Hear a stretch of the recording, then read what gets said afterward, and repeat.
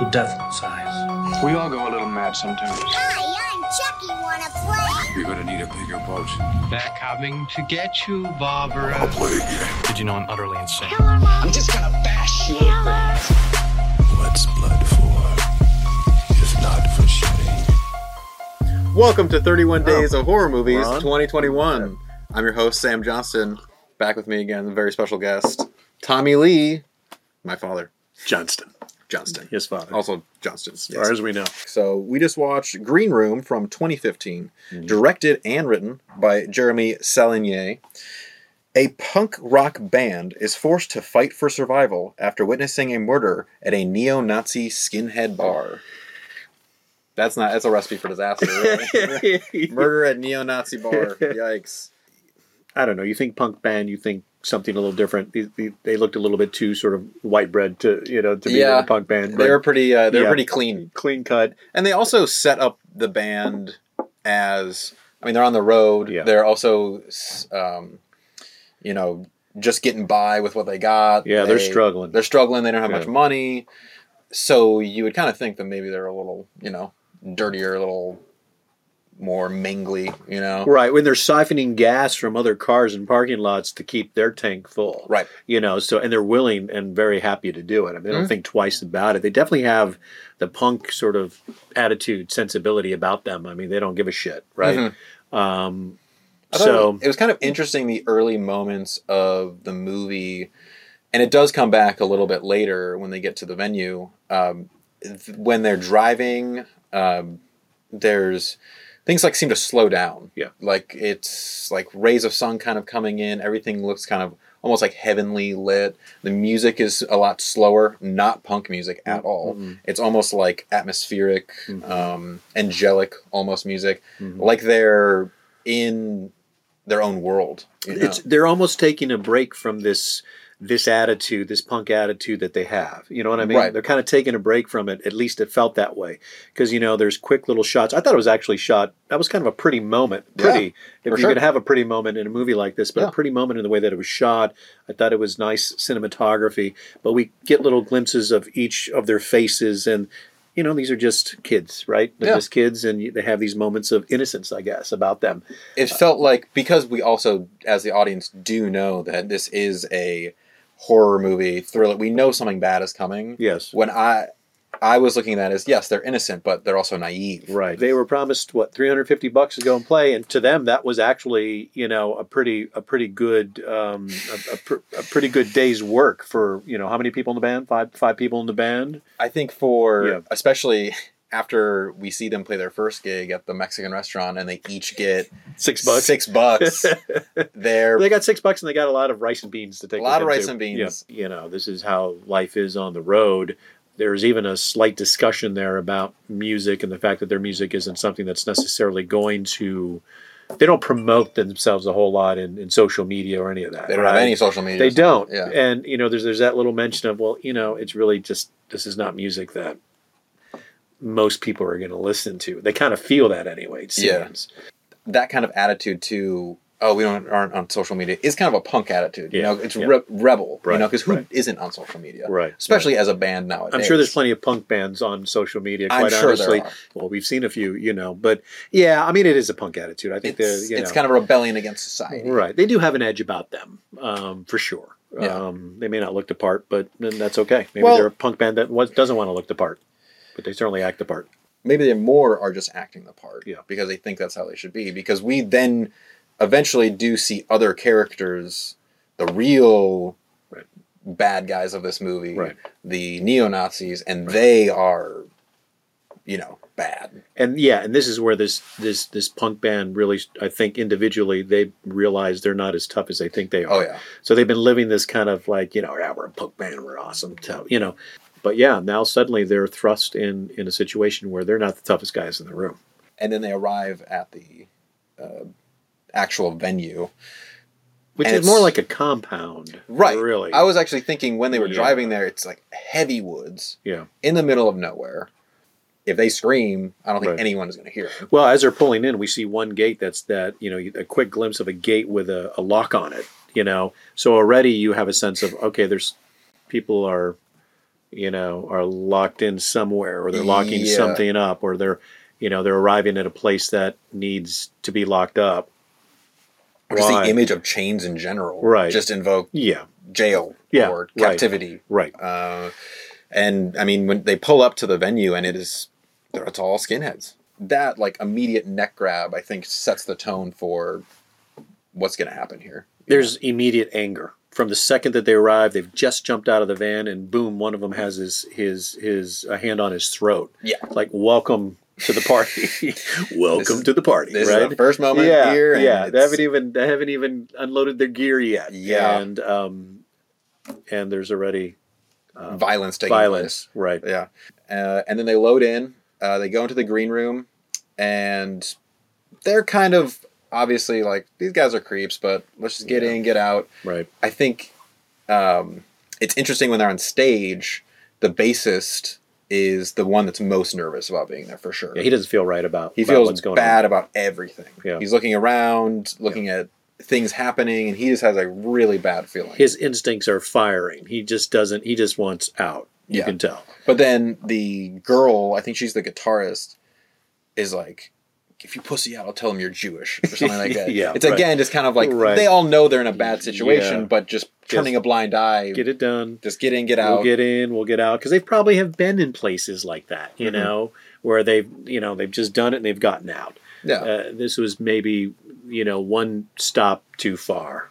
They're playing it. I think that what they were saying was Nazi punks. Fuck 'em. Was that the song? That's what I heard. Okay. Yeah. So the crowd didn't take... It's an interesting song to start with at that crowd. So they definitely have an attitude. They're pushing the envelope from the very beginning. And so beers are being thrown. They don't care. But once they get into the second song, which is more of one of their originals, more of what... these people just want that, that hard driving, loud, screaming punk. They just want that release. That release. Yeah. And it's interesting in that moment, isn't it? Because when that starts, we see the music, the punk music fades. Mm-hmm. It goes into more of an orchestral kind of slow. You see them jumping up and down almost like a mosh pit, with more of an orchestrated ballet. It almost looks like a ballet. Yeah. And it's also, that music is the same music that we heard when they were road tripping and when they were in kind of this, their idealized life as a punk band. Right. This is one of those moments when they're playing their punk music and everyone's getting into it. Right. And they're feeling like they made it. This is it. But I think it puts everybody at ease on stage at that point where they're like, okay, this is cool. We're going to get through this. We settled in. We're out of here. Yeah, we did it. They finish the concert and they go and get paid. They get paid. And without a problem. They can't go in the green room though because the headlining band's in there. But that's fine. Oh shoot, I forgot my phone. And I think it's the bass player that goes in there. It's like, excuse me, oopsie, oops, girl Shit. On the ground, knife in head. Yep. Everyone looking at him like, in the green room, in the green room, which is the place that we constantly go back to, in this movie, throughout the movie. Yeah, it's not only like the green room, but also like the safe room, like the panic room. Right. They always return back to there when they're trying to like reset and come up with the next plan. Right. No one seems surprised that there's a murder going on. No. The murders happened and they're dealing with it. They just didn't expect our hero band to step in the middle of it. Right. And that changes whatever plans they had for covering up this murder that just happened in that green room. The manager's like, it'll be okay. We're going to call the police. It's going to be fine. I'll be right back. He walks outside real quick, and then he comes back, and then he has a gun, and he's still like, it's okay. Don't worry. He's like very calm. Yeah. Don't worry. Just get in the room. Yeah. It'll be okay. It's fine.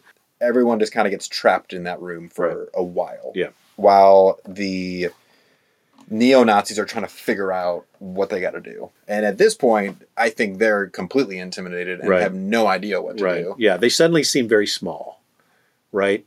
They're kind of surrounded and engulfed with this neo-Nazi land. I mean, they're stuck in the middle of this compound, and they just want to get out. Mm-hmm. Well, and literally, I noticed this a little later, in that green room, it is completely covered with graffiti, marker, all of just hate and Nazi symbols and all. Like, they are, and I wrote that down, like, they're overwhelmed by the Nazis in this compound, and it's literally it's surrounding them. They're surrounded by it, yep. They come back in, and they clear everyone out except for the band members and Amber, who is just a character who suddenly is there. We don't know why she's there. She's friends with the person who was murdered, right? But is she part of that band? We don't know yet. Darcy has shown up, which is, we learn, the owner of the place, played by Patrick Stewart, which was a surprise. Like, Patrick Stewart just showed up? He's more than the owner of the venue. He is he's their lead neo-Nazi guy. Yeah. He's their also the head of the operation that they uncover, pretty much, that this compound is dedicated to cooking heroin. It's all about the heroin. That's his business. Yeah. He talks about, my business will not go under tonight. Right. You might be out of a job, talking to the manager of the venue, but my business is not going to go down tonight. Right. He's all about protecting his operation. Right. And people are very scared of him. They're deathly afraid of who he is and the power that he has, and these red laces, these kind of seem like the elite Nazi squad. You earn your red laces, which are just that. They're shoelaces that are red, and when you get them, you've been promoted. You're basically promoted to do sort of the heavy work, the killing, that kind of stuff. For Darcy, you're one of the dogs. Yeah, you're one of those dogs. Exactly. And so Patrick Stewart is, gathering the forces outside this whole movie. They're having to obviously learn quickly of what they have to do in this situation. Someone, I think, even says, do the math. The police aren't coming. Right. Patrick Stewart, I at that moment, knocks on the door and is like, hey, it's me, Darcy. Old neo-Nazi leader. He tells the guy to just give him the gun. We're going to let you go. You'll be fine. You'll be fine. And what does the band do? Well, they get the gun. Right. And then they rush at this guy. Right. And they start fighting with this guy. And this first fight is very clumsy. Yeah. Like the first guy runs at him and just bites his shoulder, like kind of like not a great bite either. He just pushes him off really easily. It like flings him across the room. I was waiting for this to happen. It felt like that. Right, it was like they clearly had never been really in a fight. With the exception of one guy. One guy. Who was but he said he had done wrestling. Right. In, I think, high school. Probably had to be high school. Yeah. So that was all the fighting experience he had was like organized wrestling. Right. But it was clumsy, and they finally get him down though. So they're successful in this first fight. And they think they now have sort of the upper hand here for in sure. The situation. They don't. No. Yeah, they have no idea. No. They're so closed in, they have no idea what's going on around them outside. Mm-hmm. In their mind, they think they've got power now. They got this guy. He must care about this guy. Darcy doesn't care about that guy. He doesn't care about what's going on in there, right? He just is concerned about what's going on underneath that green room, which is where they produce the kitchen, where they produce all their heroin or whatever it is that they're baking down there, right? Yeah. And he just wants them out. He wants this cleaned up, and he wants to move on. And the only reason really that he's not just going in there and just shooting all of them is because he wants to be able to set them up, some sort of set up the bodies in some sort of way. Well, he wants them dead, but he wants no bullets. He bullets. wants, as he says, how did he put it? Blades and bites. Blades and bites. Okay, the blades, they had knives, they had machetes, and then they had these two pit bulls. Yeah. Right. Yeah. I mean, that was the interesting part about this movie, too, is the pit bull handler was, like, concerned about that pit bull. Yes. And took care of it. Yeah. And clearly loved it. This Nazi, loved this animal. Right. Way more than... He had more concern for the dog's life, way more than human. Oh, yeah, he didn't life. like people. He just liked his dogs. This is the first moment I've seen any of these characters have any emotion, and it's concern towards the dog. Right. Which is just kind of interesting. Yeah. Their priorities are obviously completely skewed. Well, if we can jump, I know we're jumping ahead, but that last moment where the handler's dead, and the one dog sort of reappears, And rather than attack the people he's been attacking, he simply goes over to his handler and he just lays his his snout on his arm. Mm-hmm. And, he's nothing without the commands that and in some ways that's who Darcy is, right? He's kind of like he's the guy who's throwing out all of the commands, and everybody else, like you said, are his dog. I thought he was an interesting choice for casting. I'm not sure yet. Yeah. If I thought he was effective in this moment. He had a little bit too much of that Commander Picard in him still, the way it's that voice, or I keep wanting to call him Magneto. Professor Xavier. Yeah. Professor X. From X-Men. So it was hard separating him because he wasn't stretching his acting muscle a whole bunch in this film. I wish there was a moment or two where he really showed his dog, essentially, his animal, because he was soft spoken. Yeah. Everyone was afraid of him, clearly because of the things that he's done. Yeah. He's set up some sort of image of himself that he's brutal and in control. Right. But I wish we as the audience saw one of those moments, like him really losing it and not being like the Patrick Stewart that we know. Well, everybody was concerned about him showing up. He shows up halfway through this film, and everybody's like, "Oh, Darcy's coming." So already you're afraid of whoever this person is. It would have been, I thought, in my mind, more effective to have had him be a much sort of sweeter guy at the beginning, where he's like, hey, everything's cool, and you kind of get a sense, okay, this guy's fine, and then then he's not so sweet, obviously. Yeah. He seemed even keel the entire time. To the very last there was never a moment where he actually lost it. I wish there was that. Because the guy obviously is completely crazy. He's completely nuts. And I wish we would have seen one of those moments where he went completely nuts. Right. One. He even talks about the fact that they're not, I just wanted to clean this up, that they're not able to clean it up. He admits to maybe underestimating, his own plan. Mm-hmm. But he never takes it beyond that level, where he just completely now goes berserk and everything just kind of goes crazy. Yeah. Like it probably should. And maybe if they just would have got an actor who is that same demeanor, but there's something else underneath where a brewing evil something. I don't know. This wouldn't be the right cast at all, but just the attitude of like Christoph Waltz or something like that, where he is still very put together and sophisticated, but there's something weird and evil underneath. Yeah, and he's a master of that. Yes. Right? I mean, he's won 2 Oscars doing that exact same role. Exactly. Yeah, and I think you're right with that. I think that's what you want, that's what you need, because that's what creates this sort of manipulator who's able to take all these neo-Nazi kids, these kids who are all sort of lost in life and have no family. It's that whole gang mentality, and he's able to bring them in and to follow him, right? So that's kind of what you need, is somebody who's just a master manipulator. Yeah, sweet talker. Kind of missing with Patrick Stewart. Yeah, to me, Patrick Stewart didn't convince me that giving the gun over is the only option, He didn't do enough, in my mind, to be able to convince him to just hand the gun over. No. Absolutely. We don't want any guns. That's all he kept saying. We don't want any guns. You can go home. We can go home. Right.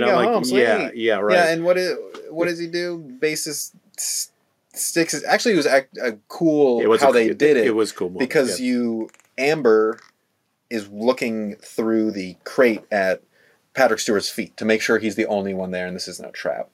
And the door is kind of opening really slowly and you only see his feet. And as he's putting the gun out the window, you see the red laces revealed. And boom, his arm is grabbed and it's kind of this tug of war between the gun. And he's being completely sliced up by 4 or 5 different guys with knives on his arm. That's like a machete attack. I've ever seen one. Right. Pulls his hand back in and it's just flopping It's just like it's barely on. Right. And thank God for duct tape. Duct tape saves a lot of people. It saves lives. Times. It saves lives. I even wrote a note about it. Right. I was like, duct tape is really coming through. Use it for anything. The movie turns here. Right. This is the first time we really see, besides the first, we don't see the first kill of the girl in the green room.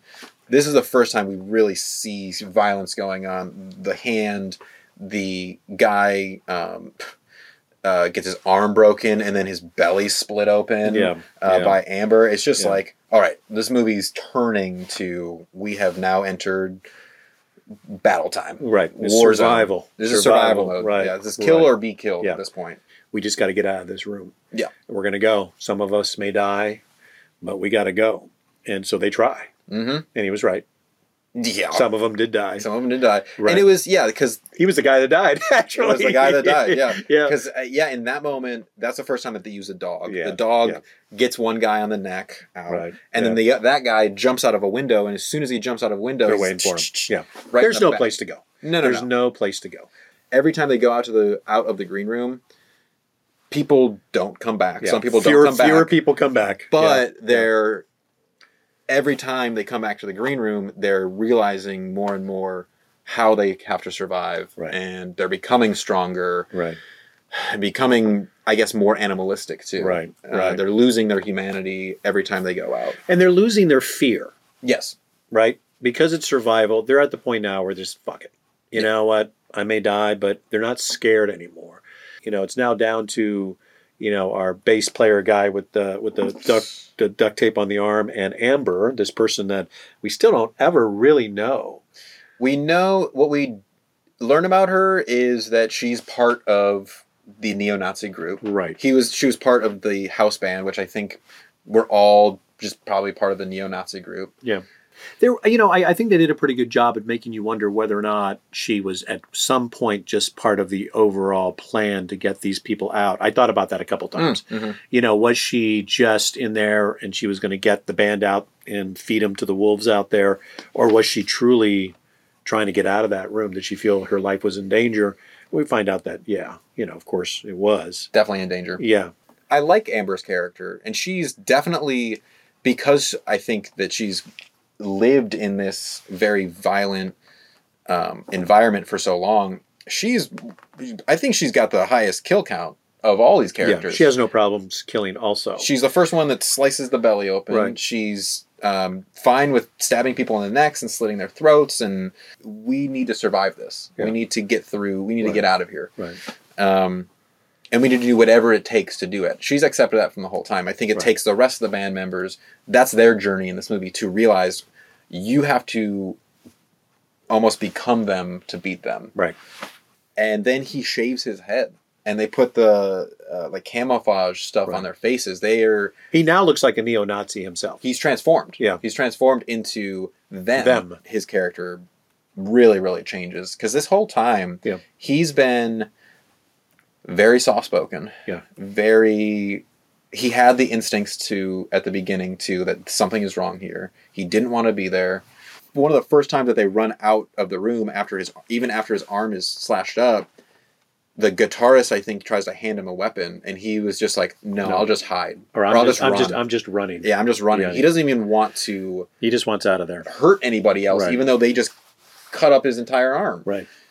And they happen upon them setting them up. They're blackmailing them. They have the guys at the van. Right. Amber ends up killing both of them. And the only person that the bassist actually ends up killing is the kill shot of Patrick Stewart. Right. Kind of his full transformation into a neo-Nazi. Yeah. Or just a survivor, essentially. Yeah. Yeah. Yeah. And I always love, I think when we talked about Chucky, Child's Play, a few weeks ago, we kind of joked around about how Chucky's mom, not Chucky's mom, but Andy's mom, suddenly became this great shot with a gun. Yep. This guy who's probably never shot a gun in his life, pinpoint shot right through the head from how many yards away. Yeah, it was a great shot. So, whoa, okay, wow, because they only had so many bullets, but he did it. He did it. Cool. All right, here we go. The green room. Wow, it's done. Not like any green room I've ever been in. Well, the next time I'm in a green room, I'm going to check all exits, make sure there's more than just one. Check the floorboard, see if there's a heroin cookery in the basement. You never know. That's your first sign that you are not in the right place. Right. And I'm looking around here. There's only one exit in this room here too, with all the horror going on around us. The green room, the Sam room. Yeah. Oh boy. Well, thank you again for coming back. Hey, I'm happy to do it. Yeah. Please plug yourself. Oh, Tommy Lee Johnston on Instagram. You can find me at Tommy Lee Play. Tommy Lee Play. And you can find me at Beep Beep Richie T on Instagram, and also check out Playground Social, which is the studio that we're recording this at. Mm-hmm. But until tomorrow, let's get spooky. All right. Ooh, we are Nazis.